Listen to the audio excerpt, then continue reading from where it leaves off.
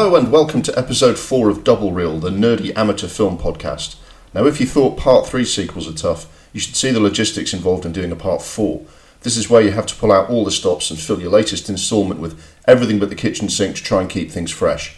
Some of my part 4 sequel ideas included a super intelligent shark which can travel as fast as a jumbo jet and explodes on contact with wooden stakes, Cold War themed training montages, time-travelling humpback whales, extended underwater fight scenes, a change in lead actors because the original cast don't want to do it anymore, one last performance from Steve Guttenberg before he quits, a series of contrived ways for the same villain to still plot to kill everyone even though he died in the last instalment, an eye-watering fee and equally contrived plot device to bring back the lead actress even though she died in the last instalment, a tired lead actor after a 20-year gap contending with an annoying new sidekick and a shit storyline about aliens, and scratch and sniff a Rome scope so I can say this one's in 4D because the last one was in 3D. Of course, I don't have the budget for any of that shite, so it's just me droning on into a microphone like normal. My name's James Adamson and I'm an ordinary member of the public with no standing in the media or film industry. What I do have is a geeky love of film and obscure stories from the world of cinema, and a lot of opinions. You can find me on Twitter on @FilmNRX73 or search for Double Reel Film Podcast, which should take you to my profile. You're welcome to give me feedback on the podcast or your own thoughts on the films I discussed, or any other film-related thoughts you feel like sharing. I'm also on Instagram with the same title as my Twitter handle, and there's also a Double Reel Podcast Facebook page to follow if you're that way inclined. The podcast, as ever, is set out like a kind of monthly magazine with different features for you to get your teeth into, split into 2 parts, or 2 reels if you like, for those who want to take a break in between tasty portions of nerdy film content. Here's what's coming up in this month's episode. First up, there's a roundup of a month in the life of a busy film nerd. Then I'll walk you through a classic or more worthy film from the list of films I've been meaning to make time for instead of watching the same old stuff on TV. This month it's the 2008 Swedish vampire film Let the Right One In. There's also another special guest interview, James Adamson in conversation with James Adamson. This month we're looking at films we were shown at school, what we liked, what we didn't, what was suitable for what we were trying to learn and what was wildly inappropriate. My Hidden Gem feature draws your attention to a lesser-known film that deserves a wider audience, which this month is Alan Parker's brilliant but overlooked Angel Heart. And in The One That Got Away, I cover an intriguing story about a film that never got made but I wish we'd got the chance to see. This month it's David Fincher's Captain Nemo. To finish, we have the remake Hate Watch, which for this episode is the redundant and sacrilegious 2015 remake of Point Break. But first, some messages from listeners, aka the podcast magazine letters page. NY Mackham, who's becoming a bit of a regular on this page, gets in touch to say, I think my favourite feature is the remake Hate Watch, as Schadenfreude is my driving emotion. I particularly liked your ranty list of shit remakes at the start of last month's feature on Ghostbusters. However, the Wicker Man remake is an unfair inclusion. You would need a heart of stone to not enjoy the scene where villagers put a mesh hat on Nicolas Cage, making him scream, "Not the bees!" Not to mention the scene where Cage knocks a woman out with a single punch while dressed as a bear.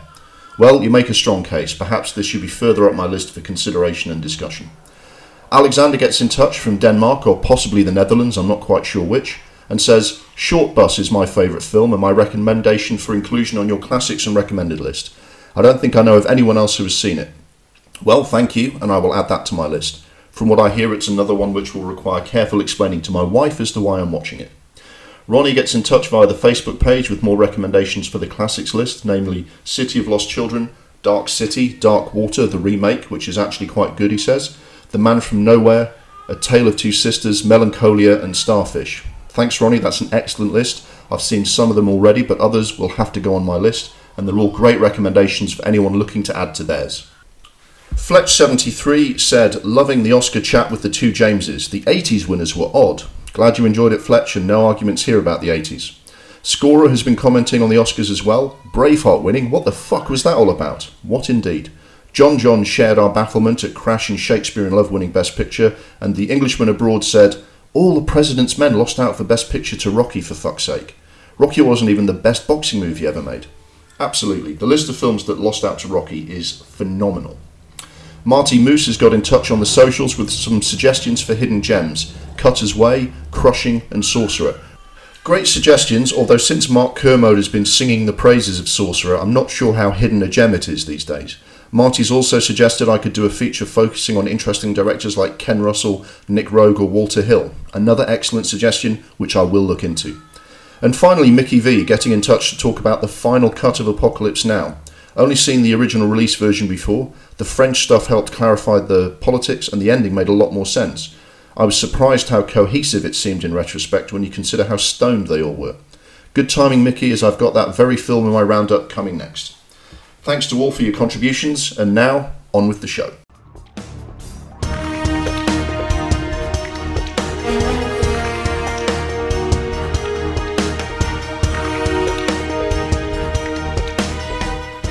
And now for the regular roundup of a month in the life of a busy film nerd. For the past few months I've been accustomed to all my film viewing being confined to the house because of COVID lockdown and there being very little cinema news. In the past month, however, I actually got the opportunity to go and see actual films at actual cinemas. In terms of film news, legendary British director Alan Parker sadly died at the end of July after a long illness. He was 76 years old, although his last film was way back in 2003 when he was just 59, which feels like his career had been cut short a little. He was famous for films like Midnight Express and The Commitments, and his films in the musical genre were especially successful, as well as great examples of a highly individual and distinctive filmmaker. As it happens, I had already decided to discuss one of his films for this episode, so it's timely to acknowledge his irreplaceable contributions to film in the late 20th century. Aside from that, I busied myself this month with the usual range of home-based film viewing, a combination of streaming, reaching into my DVD collection, and what was shown on TV. First up, I watched Spider-Man Far From Home, since I'd previously caught up with Homecoming, the other new Spider-Man film. This was a good follow-up that maintained the standard of the first film, all exciting and well done, with the best Spider-Man I've seen, of the live-action films anyway. I would say that we're yet to see a bigger or more kind of earth-shattering story in these standalone Spider-Man films. I know he was a key character in the Avengers Infinity War and Endgame films, but I do hope the next actual Spider-Man movie has him facing some of the more major villains and challenging storylines from this character's canon. Until then, the best recent Spider-Man film will continue to be the amazing animated film Into the Spider-Verse.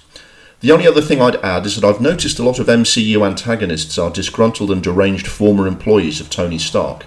Probably need a good review of the HR department at Stark Industries because something isn't right there. I mean, something isn't right about most HR departments, but most of them manage not to destroy whole cities.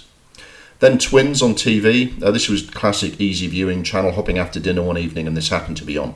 I've seen it plenty of times before, and it's good fun. Arnie proving to actually have a decent comedy string to his bow, and Danny DeVito brilliant as ever, blatantly stealing the film. Whoever came up with the idea of those two as long-lost twin brothers deserves a medal, and probably a drug test. And director Ivan Reitman knows how to make a film like this work. Then Jackie Brown. This was a bit impromptu as my wife and I were meant to be catching up on Peaky Blinders, but she fell asleep mid-episode and I didn't want to watch ahead and leave her behind. This is not an unknown occurrence in my house, so it's always handy to have some alternative viewing teed up to fill the time. What I teed up in this case was my favourite Tarantino film. As ever, it was fantastic, near perfection from all concerned. I grieve a little that Tarantino hasn't done more films like this, but as a fan of him as a writer-director and of Elmore Leonard who wrote the source novel, this was a pleasure from beginning to end. My wife woke up from her power nap just as the end credits were rolling and I was finishing my second whiskey, so it couldn't have worked out better really. Next I watched Queen and Slim, which was an actual cinema showing in an actual cinema. My first such film viewing of the year 2020. Like anyone who has ventured out to a cinema in the slight easing of UK lockdown, I spent a fair amount of time leading up to this wondering what it was going to be like and checking safety procedures, making sure I had a mask with me and all that sort of thing. It was a bit eerie when I got there, walking down the corridors of a public building for the first time in months, and a bit nerve-wracking thinking how social distancing would work if I got stuck with other people in a doorway or something. But in the end it was fine, either because it wasn't a busy showing or because the Everyman Cinema purposely limited ticket sales. There was a lot of space between me and the rest of the audience. As for the film itself, I did enjoy it. It's the feature film debut from Melina Matsoukas, who comes from videos and commercials, which is a well-worn path for new filmmakers these days. The leads are British actors Daniel Kaluuya and Jodie Turner-Smith as a young American couple on their first Tinder date who don't really get on and are about to go their separate ways when they get involved in a traffic stop with a racist police officer that turns violent. From there we get a kind of updated road movie about fugitives who aren't really the bad guys, kind of like Thelma and Louise, but with a modern twist that looks at the state of race relations in today's America. It's well made and the performances are particularly good, with some genuinely powerful scenes. It's at its best building atmosphere on the road with the two characters, where it's very good. At other times it's a bit clunky where the story suddenly snaps back to being chased or trying to avoid the police, and it relies on some contrived plot twists and unbelievable characterisation to drive its story. I think it had a clear idea how they wanted to end the film, and sort of forced it in that direction a little bit. But nonetheless, a good debut, enjoyable film. No doubt we'll be hearing more from Melina Matsoukas, and we'll definitely be hearing from these actors again. Later in the month, I watched The Heat on TV, a cop action comedy starring Melissa McCarthy and Sandra Bullock, directed by Paul Feig. It was perfectly decent, pretty much follows the standard format for buddy cop films, and makes use of some good comedy actors. As is my custom these days, I thought in honour of this film I would put together an impromptu top 10 of buddy cop films. The only rule I imposed on this is that both characters in the film's pairing have to be law enforcement officers, so no private detectives and no dogs. In no particular order, Running Scared, the 1986 film with Gregory Hines and Billy Crystal, The Guard, Lethal Weapon, Akira Kurosawa's Stray Dog, In the Heat of the Night, Hot Fuzz, Rush Hour, 21 Jump Street, Freebie and the Bean, and To Live and Die in LA. I haven't included French Connection because it was in last month's top 10 about New York cop films. Beverly Hills Cop doesn't really pair Eddie Murphy up with a single partner, it's two local cops, so I discounted that as well. And Bad Boys was a near miss, excluded because even though I like it, it's not a good idea to reward or praise Michael Bay too much in case he gets out of his box and does another Pearl Harbor. Then Apocalypse Now Final Cut, this was shown on TV as well. Now I was aware that Coppola had released a new cut of the film and figured I would get round to it eventually. We're getting to Blade Runner levels with the different versions of the film now, except of course that the original release version of Apocalypse Now was absolutely fine. And while the Redux version had some great stuff in it, it seemed mostly like stuff they were right to leave out originally. I happened to tune into this new version and was hooked again like I always am when I watch this film. So hooked in fact that I went and found that a lovely 4K ultra high definition digital copy of this new cut was available for just £4.99. Bargain. As for a new cut of the film, I think it's more like Coppola wanted to release in the first place. It cuts out a few unnecessary scenes from the Redux version, but keeps the French plantation sequence that I think does really add to the story. On the whole, brilliant to watch it again and be bowled over once again by the surrealist nightmare vision of the Vietnam War that Coppola created with great picture and sound. Like listener Mickey V says, despite the chaos, it really works, even when people like Dennis Hopper and Marlon Brando are going completely off the map. Then The Dark Knight. Now, this was because there was a local-ish cinema I've not been to which has an IMAX screen that's reopened. It's showing Christopher Nolan's blockbusters again ahead of Tenet, hopefully coming out. I didn't actually get to see The Dark Knight on IMAX originally, I only saw it on a regular screen. I've seen all of his films since on IMAX without fail, because with Nolan films it does make a difference, so I really wanted to venture out with a mask and gloves to try and see this. I also wanted to see if this cinema was going to be okay to go to when Tenet is released, wanting to be sure they're keeping things safe, that it's not a shithole area, and that the IMAX is actually any good. I've been caught out on the latter before because the Swiss Cottage IMAX in London is fucking shit. Anyway, I booked a ticket, nervously headed out, and was pleased to see the complex is on its okay, the safety measures were very good, and the IMAX screen is pretty good. As for the film itself, of course, if you don't like Christopher Nolan, this will do nothing for you, and if you do like Christopher Nolan, you know of course how good The Dark Knight is. But, oh my fucking god, sitting there in front of the biggest available screen with full sound, it hits you just how amazing it is. After more than a decade enjoying it at home, which is not the same however good the TV and sound setup is, this hit me just like the first time I sat in a cinema and watched it. I remember now how it is constantly moving, driving you and the story forwards from the first minute until 2.5 hours later. I was absolutely wrapped up and gripped. Remembering how Nolan gives you the big $200 million blockbuster and the superhero film everyone is demanding, but packs it with so much more. Heath Ledger, the clash of the main characters, Hans Zimmer's score. Oh my god, this is why I love films. The feeling I had afterwards walking back to my car, absolutely buzzing. That's what I want to feel when I've watched a film. The way I felt when I first saw the director's cut of Blade Runner, after The Usual Suspects, Jackie Brown. Every few years when a film is really special, perhaps most recently with Get Out, and of course whenever Nolan is in top form, that's how I feel. It just made me all the more excited about Tenet coming out. And finally Inception, back at the same local cinema a week later to get in another IMAX showing. Wow, what an incredibly daring piece of filmmaking. I see new things about it every time I watch it, and it still surprises me, especially on a big screen like this. Only Christopher Nolan could make a film with this budget, on this scale, about a dream within a dream, within a dream, and finally within another dream, and make an entire auditorium gasp at the sight of a small spinning top. As well as being a sci-fi classic, an exploration of dreams and reality, and a stunning action movie, it's possibly the greatest heist movie of all time as well. And perhaps the most daring heist of all time, the greatest act of Inception, is the one Christopher Nolan himself pulled off to convince Hollywood to give him $160 million to make a film like this that turns everything on its head. Wow. Do The Dark Knight and then top it with this. I'm unbelievably excited to see Tenet now. Can't wait.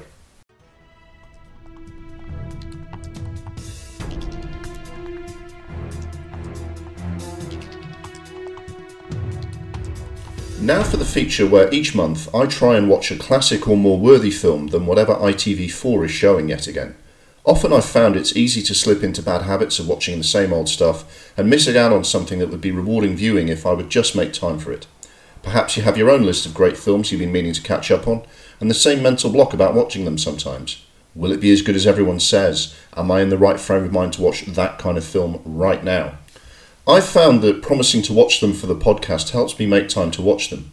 I've really enjoyed the films I've watched for this feature, and found myself afterwards wishing I'd got round to watching them sooner.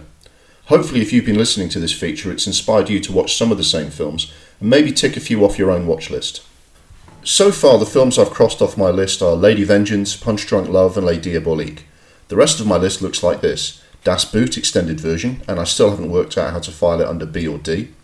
Wages of Fear, David Cronenberg's very controversial film Crash, Korean zombie film Train to Busan, Hell or High Water, Let the Right One In, The Assassin, Spike Lee's 25th Hour, Oscar-winning Japanese film Departures, and to keep the list going I've added CSA, The Confederate States of America, which a listener recommended, which is an alternative history film imagining what would have happened if the South had won the American Civil War. So I was looking through this list, picking what to watch this month. Sometimes I'll try and see if it fits well with the other films I'm discussing, other times I'll just pick one.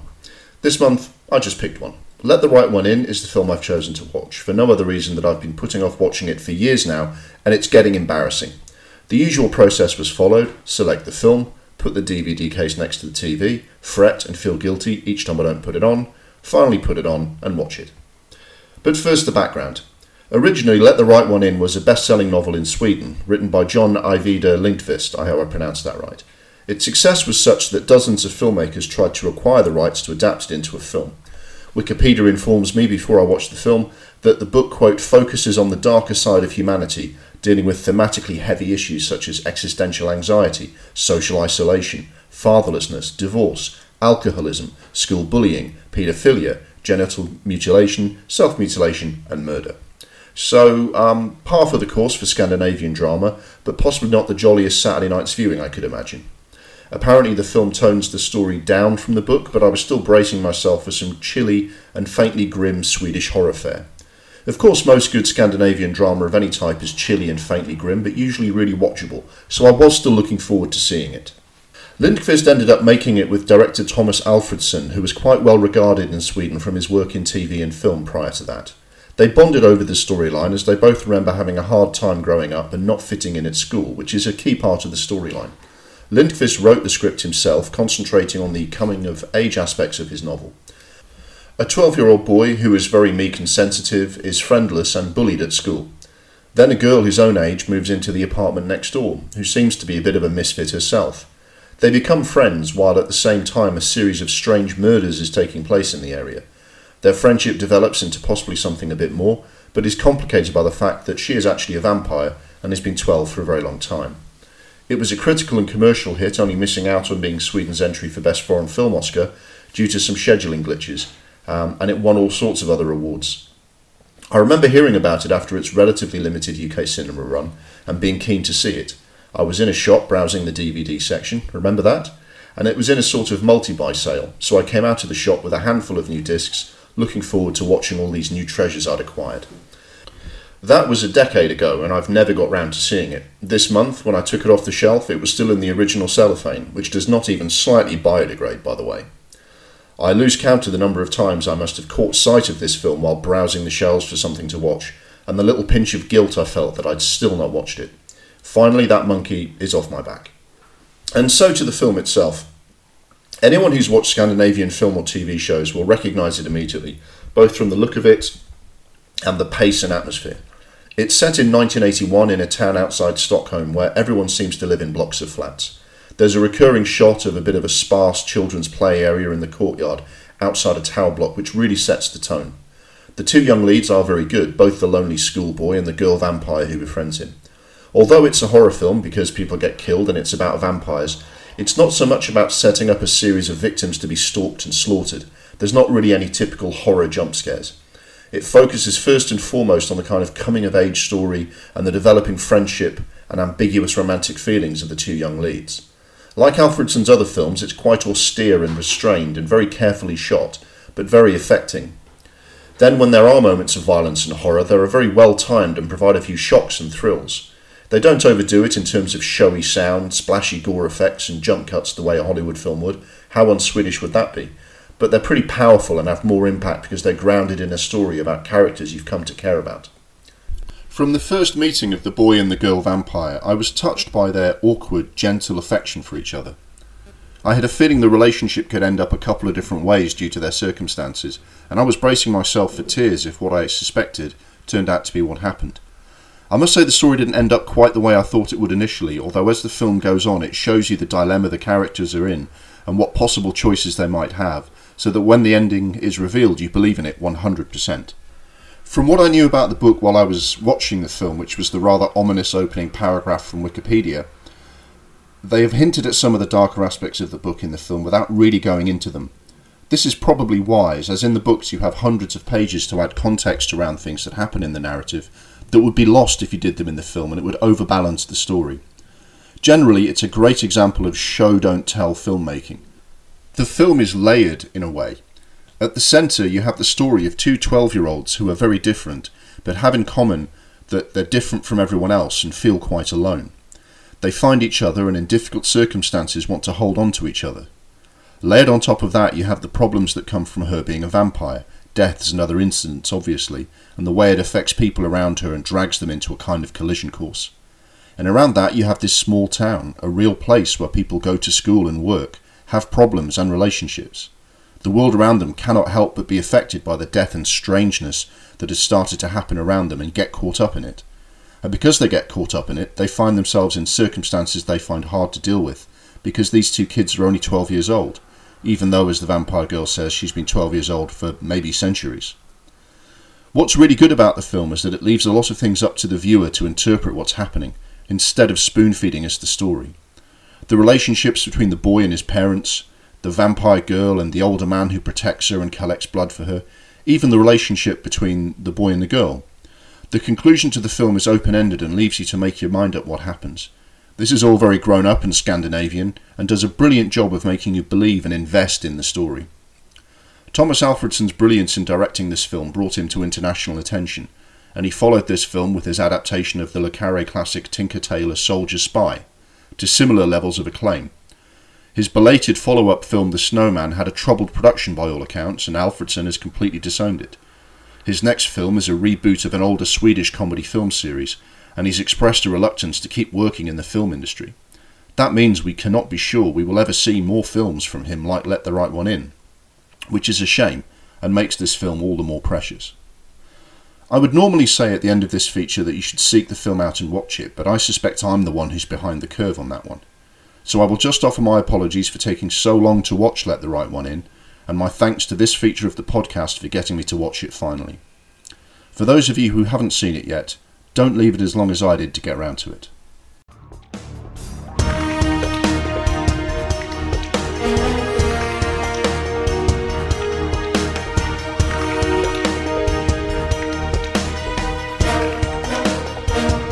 And now for the regular special guest conversation, to give the podcast a bit of variety. Not that much variety, of course, as both the people in the conversation are called James Adamson. As ever, my son James is my guest, helping me to dig into a niche topic and inform and entertain the listeners at home. In case you need reminding, James and I have the same name but different accents and share a love of film in all its various guises. Last month's discussion was a bit of a monster, going through decades of questionable Oscar wins and ending up taking much longer than planned to get through. This month we have a more manageable topic, but we hope you will enjoy it just as much. We decided to look at the various films we were shown at our respective schools. The idea came from a conversation about certain films we saw in the classroom that were amusingly inappropriate for the audience, and grew from there. Despite our experiences occurring a generation apart, there were a few films we were both shown, and some common themes to the viewing choices of our teachers. The first part of the conversation will close out part 1 of this month's episode, and the exciting conclusion of our conversation will open up part 2. We recorded this on Anchor FM on our phones, and the audio was mostly alright, but apologies for any blurs and crackles here or there. Hope you enjoy it.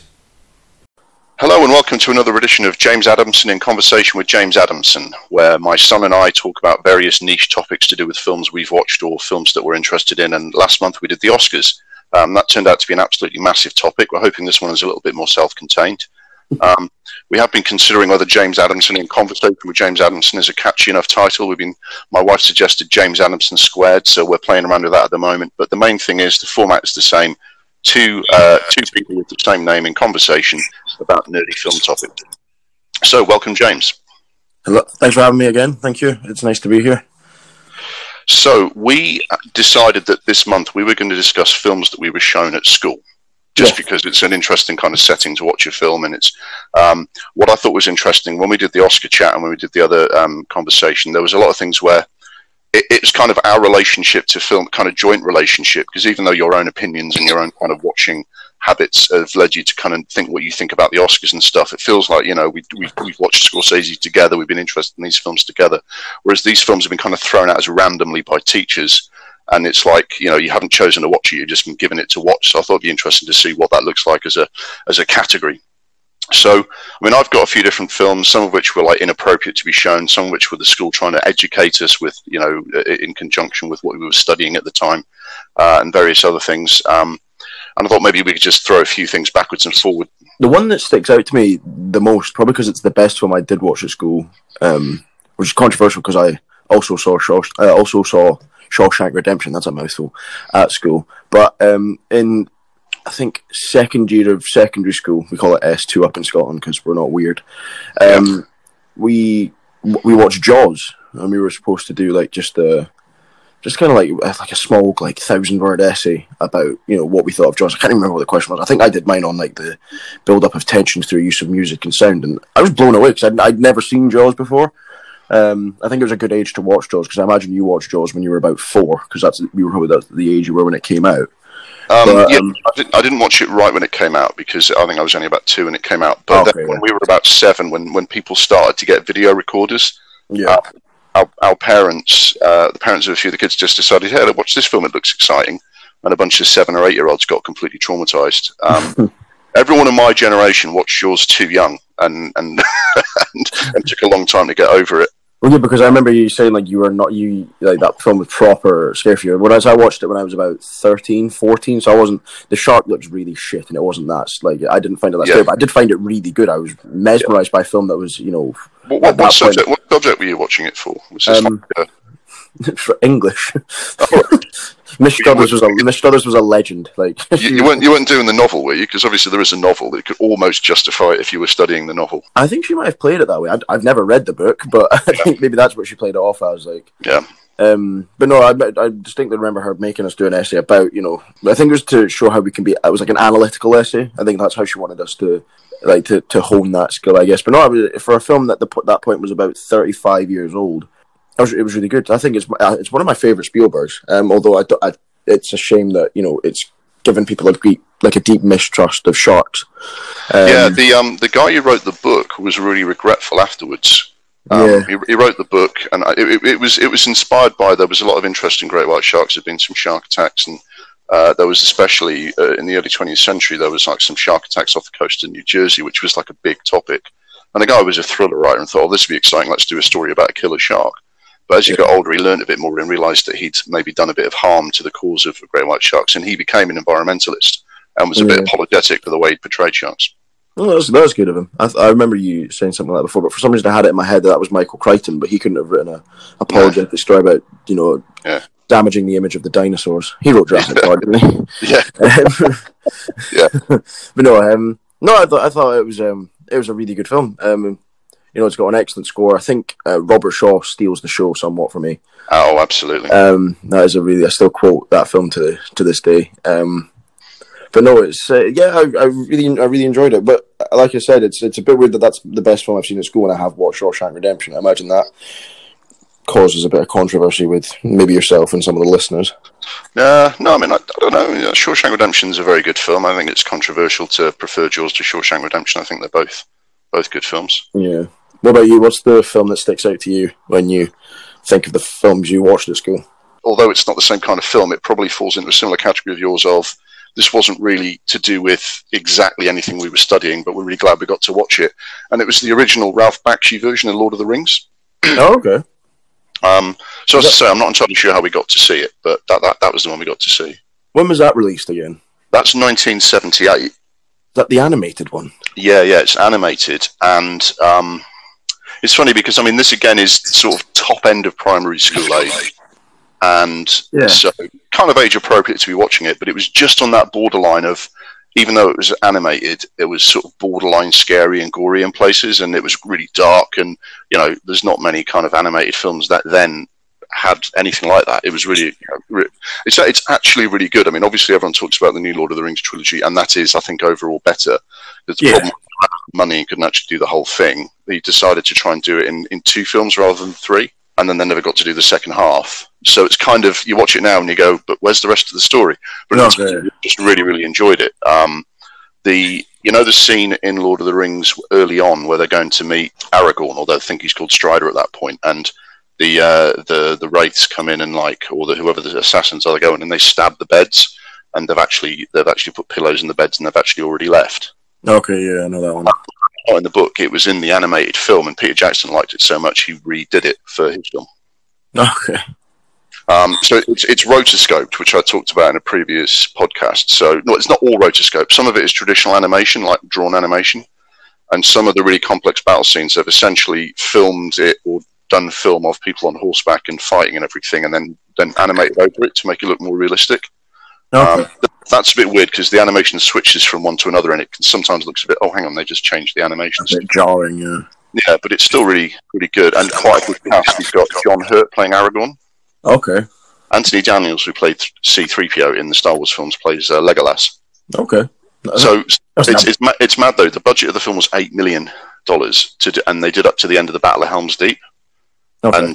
And doing that, going that far in the Peter Jackson trilogy cost $190 million, so it's mad the difference in budget between the 2 films. Yeah, I'm trying to picture C-3PO talking like Legolas. Yeah, he probably does pretty much his own voice. Same voice as C-3PO, because Orlando Bloom, while a somewhat limited actor, does do Legolas very well, and his lines being delivered by a bumbling robot would be... Yeah, I mean, I think Anthony Daniels was a bit of a voice actor, so to be honest, I can't remember what he sounded like now. But and I didn't even realise it was Anthony Daniels at the time, so I honestly couldn't tell you what he sounded like. I might have to go and dig it out and watch it again. Yeah. It's funny though; it wasn't originally going to be animated. They were trying to do a live action version in like the 60s and 70s. David Lean had a go, or was talked about doing it, and then pulled out. Stanley Kubrick was thinking about making it, and then pulled out because he didn't think it could be done. And John Boorman, the guy who did Deliverance and films like that, he actually wrote a script, but he was trying to do all 3 books as one film, which would have just been horrendous. And when it fell through, he'd kind of been bitten by the bug of like Tolkien and fantasy, and went off to do his own fantasy film, which was Zardoz. I don't know how you get from Lord of the Rings to Sean Connery in a red nappy, but that's what he did. But yeah, then he gave up and went animated. So yeah, it was kind of, I think, looking off my list, that's a similar one to yours in the sense that it was great that they let us watch it, but I'm not sure to what extent it helped with like school or anything. I think it was just like an end of term kind of bonus. Yeah.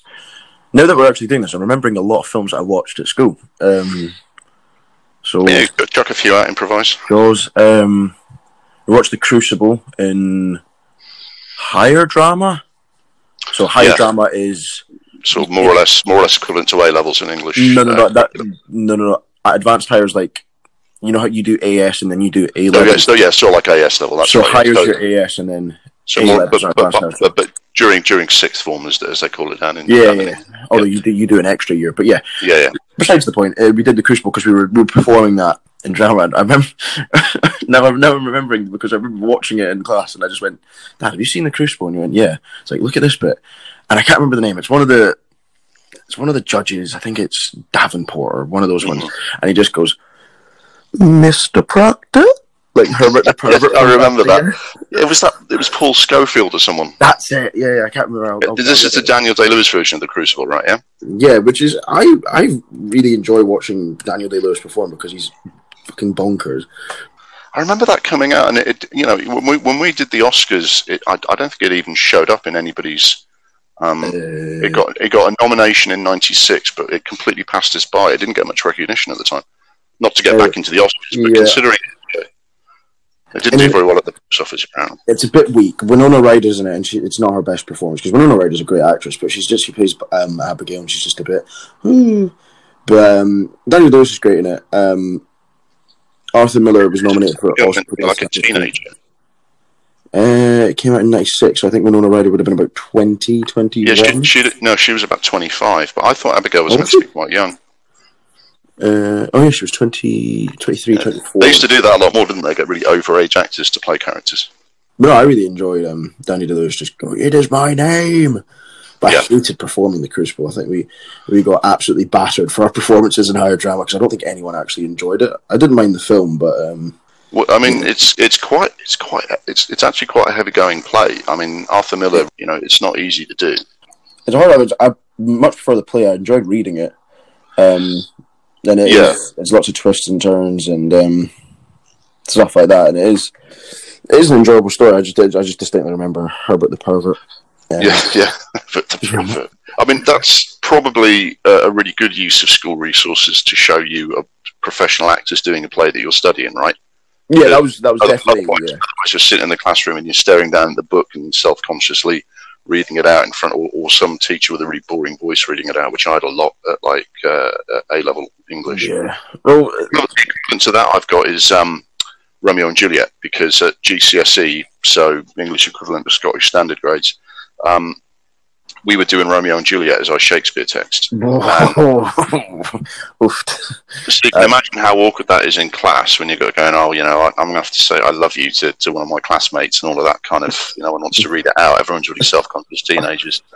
But it was good that they let us see Romeo and Juliet, obviously because of the age I was, doing it, the Leonardo DiCaprio version didn't exist.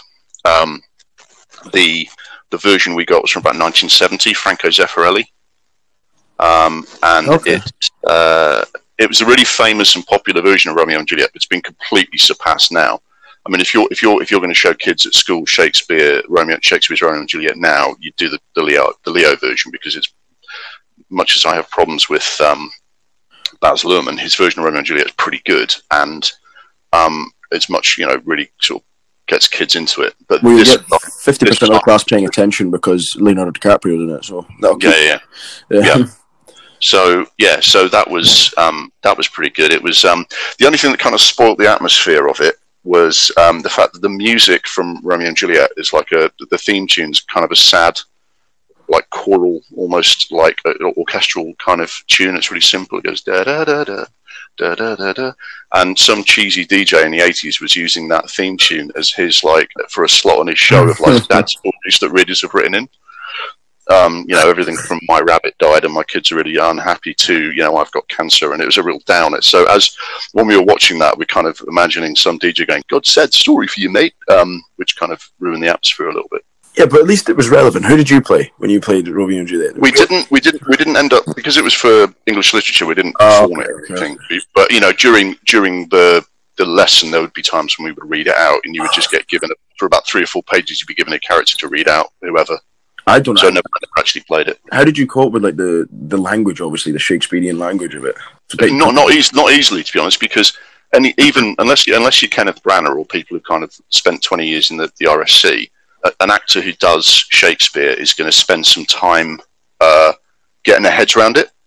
And then when you're in class and you're just kind of reading it cold, you kind of get halfway through a sentence and go, I can't remember what I was fucking talking about. But when you're 15 or 16, I mean, you can obviously start to get the hang of it. And obviously Shakespeare was a really good writer, but it's 500-year-old language or 400-year-old language written in iambic pentameter. So it is not easy to get your mouth round, as it were.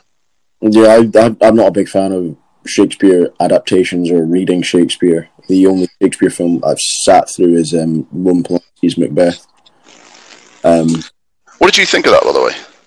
Well, it's a year after Sharon Tate was murdered, so it's a pretty dark film. Yeah, you can imagine what sort of headspace he was in. Yeah, But if it was cathartic to him, I guess it's a good thing. I'm not trying to stick up for Roman Polanski here because he's done a lot of bad stuff. In that space, in that time frame, he hadn't done. Not yet.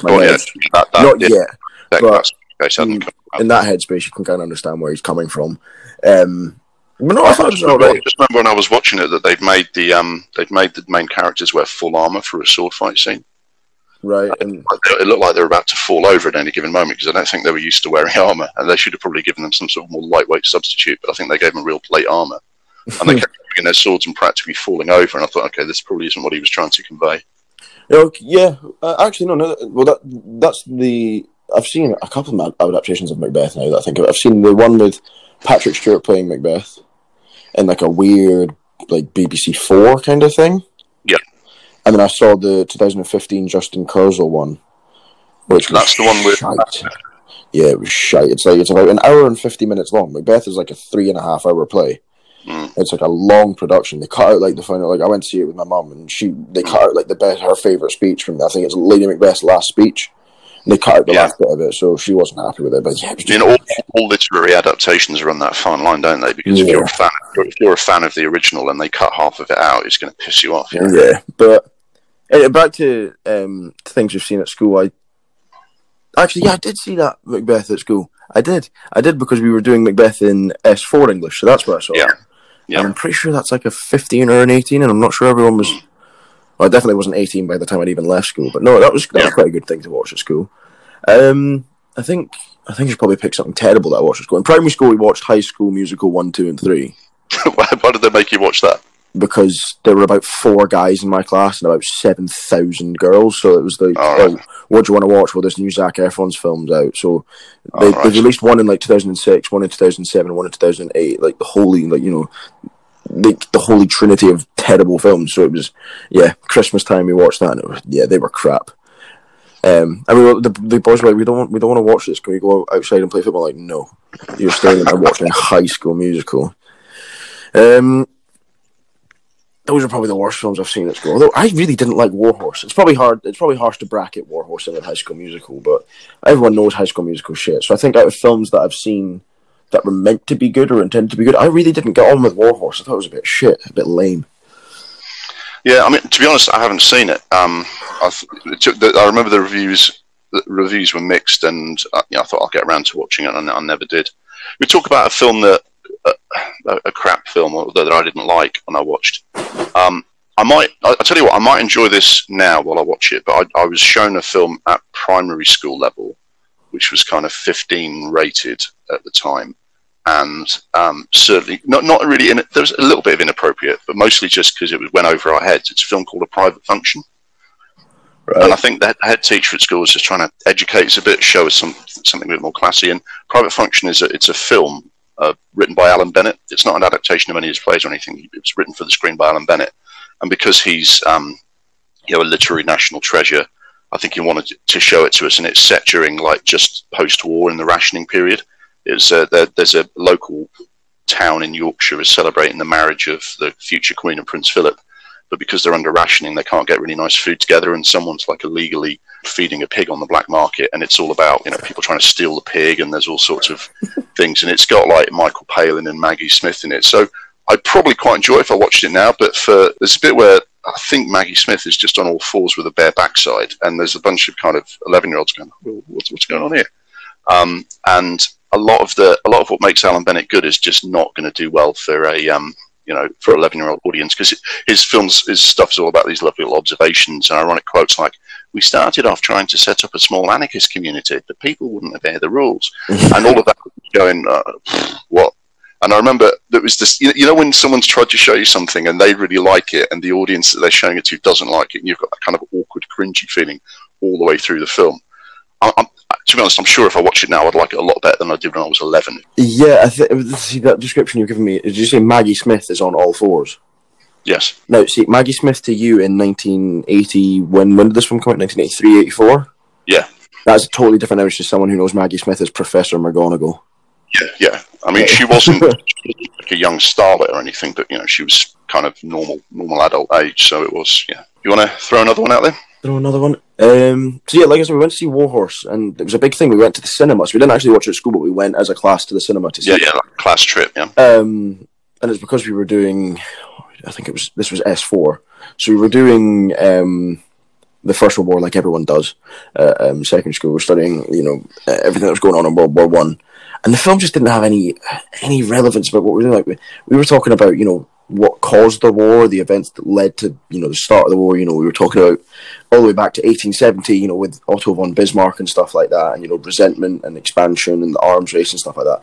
And Warhorse just doesn't really contain anything about that. No, you're more likely to get that out of a documentary, aren't you? Well, yeah, it was literally just a horse. So, yeah, we didn't really like it. What pissed me off more is that when we were doing the American Civil War, 12 Years a Slave was out at the time, and we were like, can we go see that? And they were like, no. I was like, but it's more relevant. They were like, no. And it's probably because in S4 you're doing your standard grades, or they're called National 5s now, but that's basically GCSEs. And obviously GCSEs aren't as important as what you're doing in your final year at school, which is your advanced hires or A-levels. But yeah, it was just a bit of a lame film. It was a bit disappointing from Spielberg. Ironic that my favourite film I've seen at school was a Spielberg, and one of my least favourites was a Spielberg as well. Yeah, I mean, if you're going to look at kind of war films, I was shown a couple of war films at school, and I think they were trying to do the same thing for me that they were for you. To kind of, this is relevant. It's a historical period that you're learning about. So watch these films, and it doesn't work that well because it doesn't tell you, Hitler had just moved 15 divisions west, and then that's why the battle was more difficult. You just don't get that in these films. It's more about the actors and their experiences. But I do remember really vividly watching A Bridge Too Far. That's a great film. It is a good film. I think the problem was it was actually, again, I don't think it would be 15 rated now. Maybe it would be borderline 15. There's a little bit of language in it. And obviously it's about the Arnhem invasion after D-Day. They thought they could end the war by Christmas, so they sent paratroopers into Netherlands, and it didn't work out. I think the problem was, at that age, a lot of the people in the class, especially, we're all like, oh, we want an exciting war film, like Where Eagles Dare or Force 10 from Navarone, which is the sort of war films they used to make where it's all very exciting. And this is about a little bit more realistic about the war and everything, and it's a battle that the Allies lost, so it was quite downbeat, and we weren't getting what we wanted out of it, and we weren't learning anything really about why the thing failed. It's 3 hours long, so that's a long time for like the and did it in 2 halves, I think, because of like lesson time. But it's a long time for the attention span. The all-star cast was distracting because even at that age, I'd heard of most of the actors, and I'm going, oh look, it's Robert Redford, oh it's Sean Connery, James Caan, yeah. But I'll tell you, speaking of James Caan, the bit that absolutely sticks out most vividly from that film is the James Caan anecdote, because you know how that film breaks down into like lots of little stories about what happened to different people during the battle. Yeah. And his bit, I love his story, and apparently that's based on an actual true story, real bloke, is that he was a sergeant. His captain was really nervous before the battle and said, I want you to guarantee me that I won't die. I don't know whether that dialogue ever took place in real life, but he really did. The sergeant, when he saw his captain lying among the dead bodies, he was convinced that for some reason that he could save him, stole a jeep, drove across enemy lines, took him to the medical tent, pulled a gun on the doctor and said, you must try and treat this guy. And then, there's a bit of dialogue before that one. He's dead. I haven't got time. And he pulls a gun and says, "I'm gonna blow your fucking head off if you don't try and save him." And obviously in those times, like a doctor's usually equivalent of like a major or something. So he's pulled a gun on a superior officer. Yeah. And they do save his life, and they really saved his life in real life. And the doctor says, he gets the military police across and says, right, I want you to arrest this man for pulling a gun on a superior officer, and I want you to keep him under arrest for a total of 10 seconds. And I thought that story is really vivid, and that film is full of lots of vivid stories like that. But it didn't tell me anything about why Operation Market Garden failed. And similarly, Gallipoli, which we watched. Now, this was at secondary school. We had quite a young and trendy history teacher who wanted us to get him all into history by showing it dramatised. He actually had quite a decent rig for this film. He got hold of a projector and actually showed it on a big wall. So it was almost cinema size. So it was quite good to watch that. And Mel Gibson's quite, a big star and hadn't quite turned into the alcoholic racist we know today. And it's about Australian soldiers in the Gallipoli campaign. Again, it doesn't really tell you anything about why it failed or what decisions Churchill took, but you get a nice dramatic story. Yeah. But yeah, I think that definitely same. But although I enjoyed the films more than you enjoyed Warhorse, I think it's the same problem. It's like you show people a war film, you don't necessarily learn anything that you're trying to study about it in history. Yeah, well, another war film we watched. This was weird. Now I remember this. This is so bizarre. We watched A Boy in the Striped Pajamas. Ah, yes, yeah. Which I guess if you're teaching I guess, young people about the Holocaust, it's a somewhat accessible way because that's such a dark topic. And the film, have you seen it? You know what? I haven't seen it. Do you mind if I spoil it for you? Just for... I kind of remember thinking, I'm not sure how I could get on with like a Holocaust film it's pretty bleak. So basically, it follows Asa, I don't know how to pronounce his name, Asa Butterfield from Hugo, as the young son of a Nazi commandant of a concentration camp, played by David Thewlis. But it's kind of portrayed as like they move, I think, from Berlin or like a big German city out to the kind of sticks into this nice big house, and they're kind of playing off as like, oh, what are you doing? He's like, oh, I'm just doing this every day. David Thewlis doesn't really tell his family what he's doing, and as the Butterfield's just kind of exploring the area, and he runs around the garden, and he basically leaves the house and leaves the grounds and goes and comes up to this fence, and he sees this little boy called I think his name's Small or something like that. He's a little Jewish kid. He's wearing blue and white prisoner like clothes, and basically just kind of befriend each other. They kind of play games, but he's basically the kid's there to like, I think he's doing a job as a labourer on the camp, and basically they just kind of befriend each other. There's like other dark bits where like there's a young officer in the command of David Thewlis who basically beats a Jewish servant to death. It's pretty dark stuff, but basically the way the film ends is that the Asa Butterfield's like, oh, why don't I come and play with you on the other side of the fence? And the other one's like, they're played off as really young, innocent characters. So the young Jewish kid goes and gets spare prisoner's clothes for Asa Butterfield to wear, and then it ends with basically them being shipped off to the gas chambers and killed. All right, yeah, okay. So it's really dark. It's a really dark ending. It ends with like a shot of his mum crying and screaming and howling. But this isn't funny. But we watched this on the last day of school before we meant to be going on summer holidays. See, you'll finish school on a bit of a downer. We'd finished the curriculum. We'd finished the course. We'd sat our exams. We'd sat everything. I think this was at the end of 30s. There wasn't anything like that. We weren't writing any essays. We weren't doing any coursework. It was just a really depressing way to finish. And like we finished it, and then the teacher was like, "Right, so have a good summer." Then it's like, what the fuck? What the fuck? You just made us watch one of the most depressing films of all time. It was like, "Oh, have a good summer." But yeah, that was a distinct film experience for me at school. Yeah. In terms of like inappropriate to watch, this is inappropriate for entirely different reasons, because at least that was legitimate within the it was in history, yeah. Yeah. Within I think the most inappropriate function again, and this is primary school age, and this was like, I think we were like 9 or 10, and there was a substitute teacher. He was a Scottish guy, and I remember thinking he was really trendy at the time. Amazing. Like early 80s, but actually looking back, he might not have been that trendy because his hairstyle was very 70s and this is the 80s. But I just remember him being quite young and trendy. Can't even remember his name or anything. So, just not to interrupt, but I have 2 great stories about a substitute teacher who is also Scottish, and I'm just so excited because every good story from school starts with, and he was a substitute teacher. Yeah, so this one. For that added bit of spice, you've put, and he was Scottish. Sorry. That was just for flavour. I don't think his background led to any of this. But for whatever reason, I mean, he did sort of. I think he was just trying to, even though he's a substitute teacher, he wanted to kind of, impress upon us that he was actually quite cool and didn't take any nonsense. But then for whatever reason, I think just because he showed very poor judgment, he stuck a Bruce Lee film on. We're like 9 or 10. And Bruce Lee films right then were like full on 18 rated. This one's The Big Boss. I don't know what rating it is now, but it probably still is 18 rated. Yeah, and everyone was really, really kind of worried about. There was like a big moral panic about like videos back then, like the video nasties. But there was also a big moral panic about martial arts films.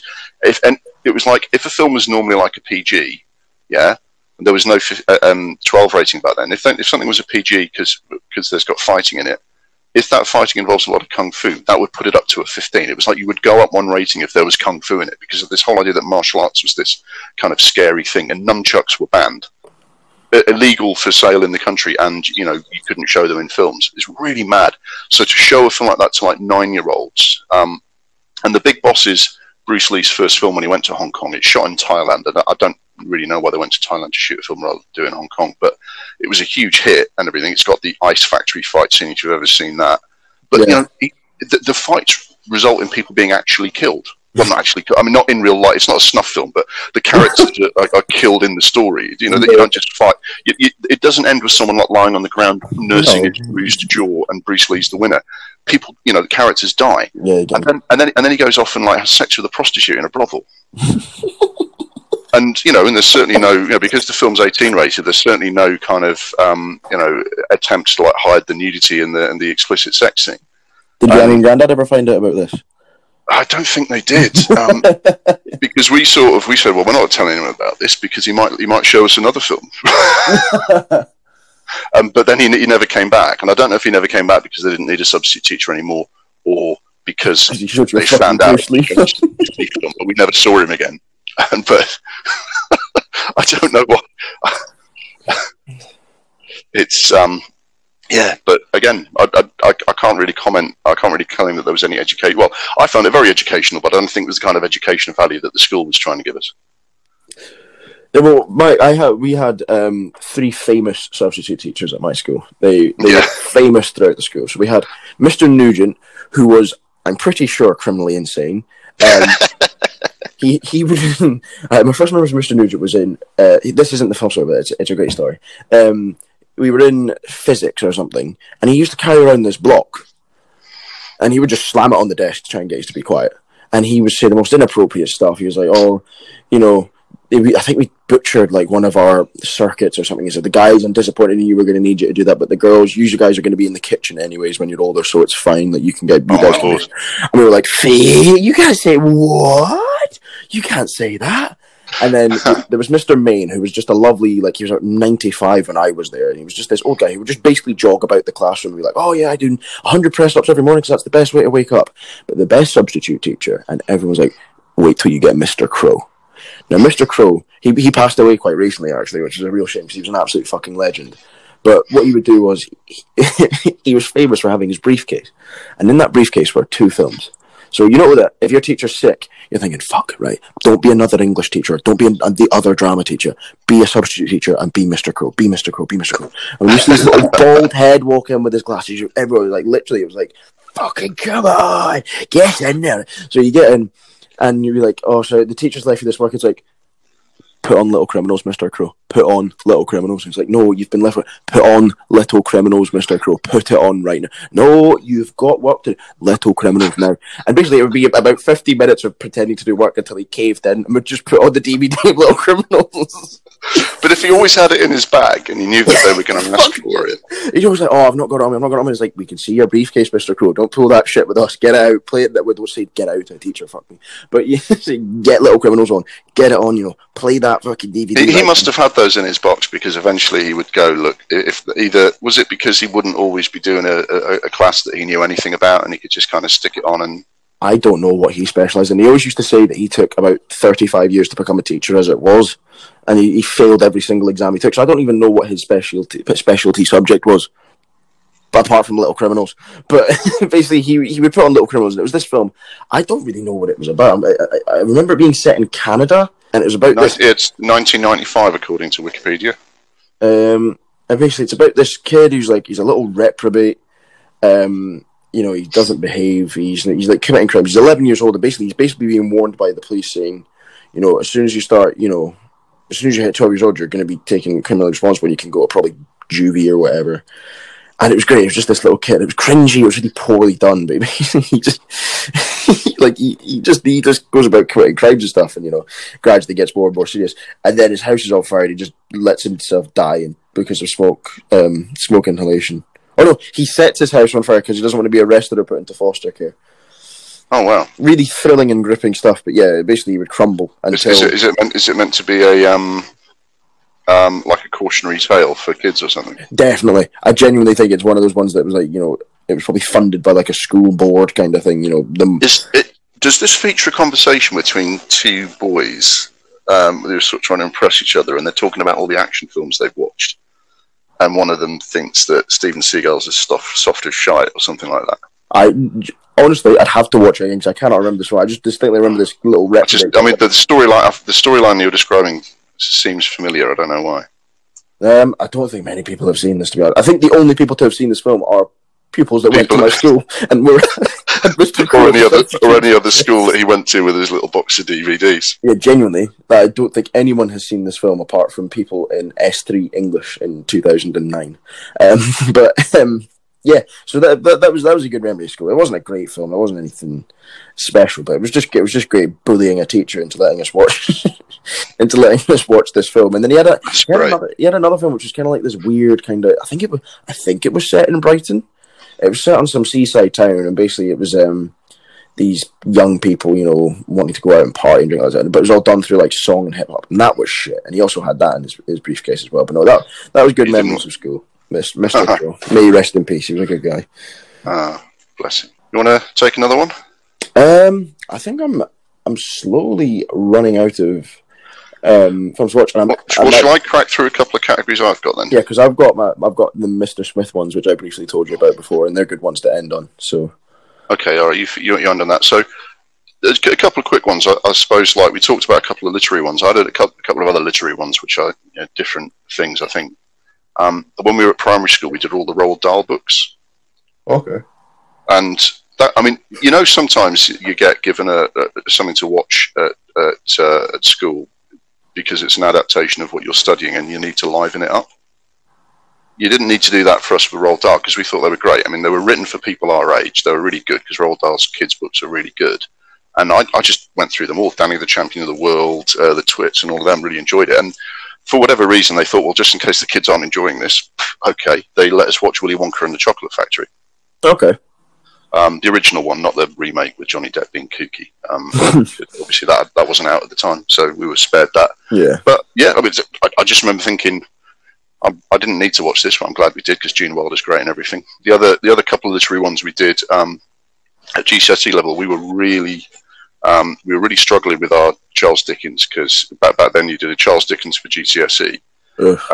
Now I know people who did an Oliver Twist or David Copperfield or A Tale of Two Cities at GCSE, and they like Dickens because those books are quite accessible. They got good stories and everything. Well, not that the one I'm going to do isn't, but they were more appropriate for people that age to kind of they're more likely to get into it or get their heads around it. But we got Great Expectations, which is it's one of his later novels. Like writers sort of tend to kind of get a bit more ambitious or try and do something different or a bit deeper or darker with their later books. And it was just maybe if I'd done this at A level or even later or read it now, I might enjoy it. But back then I just think this is so fucking heavy going, and the English teacher was quite boring. I just couldn't stand it, and. So they decided to liven it up for us by showing us the David Lean version of Great Expectations from 1946. Okay. And it was actually really good, because it's David Lean, and he was one of the greatest directors of all time, and John Mills is playing the main character as an adult, and there's lots of other terrific actors in it. The problem is it's 2 hours long, so you get a 2 hour respite from being bored to death, and then you go back to the book. But I do vaguely remember thinking, yeah, this is quite a good story. I don't know why we're hating it so much, but we are. I think that happens for most kids though these days. Yeah. Even back then, but these days, especially people would rather watch the film or Yeah, and another one we got at GCSE level, which again, this is more like Roald Dahl because we didn't need the film to enjoy the book because we were enjoying the book. We were lucky. The best thing we did at GCSE English was To Kill a Mockingbird. Yes, and then to be honest, I watched that at school as well. So yeah, I remember the teacher giving us the book to read, and I think she kind of knew she didn't need to kind of how like they said, now talk about the themes and illusions of this book. You go, okay, well that takes the fun out of it. I seem to remember they let us get on with reading this book, and we all liked it. Yeah, it's like this is actually really good. I mean, I don't think it was really intended to be read only by children, but it's a really good sort of that level book for like kids that age, and we all really liked it. And then they let us watch the film, which is it's a fantastic film. You get Gregory Peck doing all the courtroom speeches, which is certainly better than the kid next to you in class reading it out. And the scene where Scout, the little girl, faces off the adults in the lynch mob by talking to them by name and saying, "I go to school with your son," and all kind of that sort of thing. That was really powerful. But again, we didn't need to watch it because we were already enjoying the book. But looking back at it now, my little film anorak comes on, and Robert Duvall made his film debut playing Boo Radley. So he did. I don't think he even has a single line of dialogue. He just sort of pops up at the end. Don't want to spoil it for anyone who hasn't seen it. But Boo Radley finally gets involved at the end, and you only see him then. I don't think he even has a line of dialogue, but that was Robert Duvall. See, now that you're mentioning films that you've seen, I'm now remembering that I saw that film at school as well. We did To Kill a Mockingbird in, I think, 4th year or something like that. Great film. And we've already discussed it with Gregory Peck, robbing Winning an Oscar. Yeah, was it robbing Peter O'Toole, apparently? Yeah, I mean, Peter O'Toole did Lawrence of Arabia that year, and again, I mean, if you could nudge the film universe, you would just delay the release of Lawrence of Arabia by 12 months, and it would be cleaned up, you know. Yeah, and you mentioned Roald Dahl. I think I've seen the James and the Giant Peach film. I can't remember when it was made, but the sort of animated one, is it the stop animation one? Joanna Lumley, Miriam Margolyes, Simon Callow, Richard Dreyfuss, and Susan Sarandon. It's weird watching films at school because you're excited to watch them because you're not having to do any writing, you're not having to do any paying attention or any learning. But see, when I was watching films, like, you never got to fucking finish them because the lessons were only like 55 minutes long. Yeah, for some reason they managed to finish off the. I mean, I think because when we had a double lesson at school, and that was often long enough to watch a film. Although Bridge Too Far, they showed it's over two sittings. Well, yeah, we had, when we got older, we would have, double French and double that, and obviously it was easier to do double PE because they could drive you to a field somewhere around. Proper facilities or whatever. But no, see, watching films at school, it would be staggered, and it kind of ruined your experience of watching the film. It was. Yeah, you'd stop. But do you not like have memories? If you're going around to someone else's house, this used to happen a lot at my age because we didn't have streaming and it would just kind of watch what was on or watch what people had.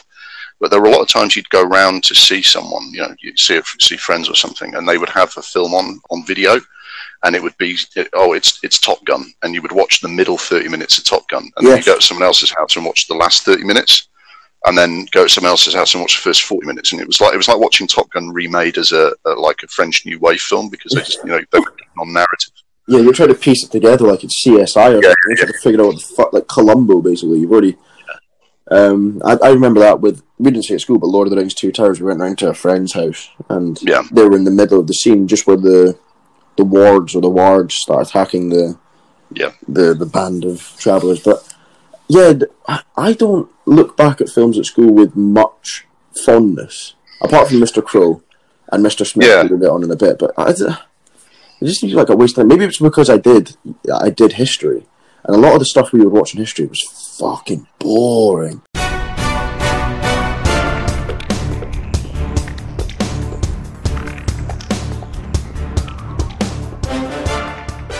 We're going to take a brief intermission now, sorry to interrupt the flow. The second part of this month's episode is available to download now and includes the concluding part of James Adamson in conversation with James Adamson. Then we will have the regular hidden gem, which is Alan Parker's Angel Heart, our One That Got Away feature on David Fincher's Captain Nemo, and a remake hate watch of 2015's sacrilegious Point Break. That's all for the first reel of this month's Double Reel Film Podcast. I wrote, recorded, mixed and edited the episode with the help of Anchor FM and Audacity, and as ever, everything that sounded good was down to them, and everything that sounded crap was down to me. The music was Mistake the Getaway by Kevin MacLeod. I'll give you a full set of credits at the end of Reel 2, including details on the films and features we've discussed this month. See you on the other side.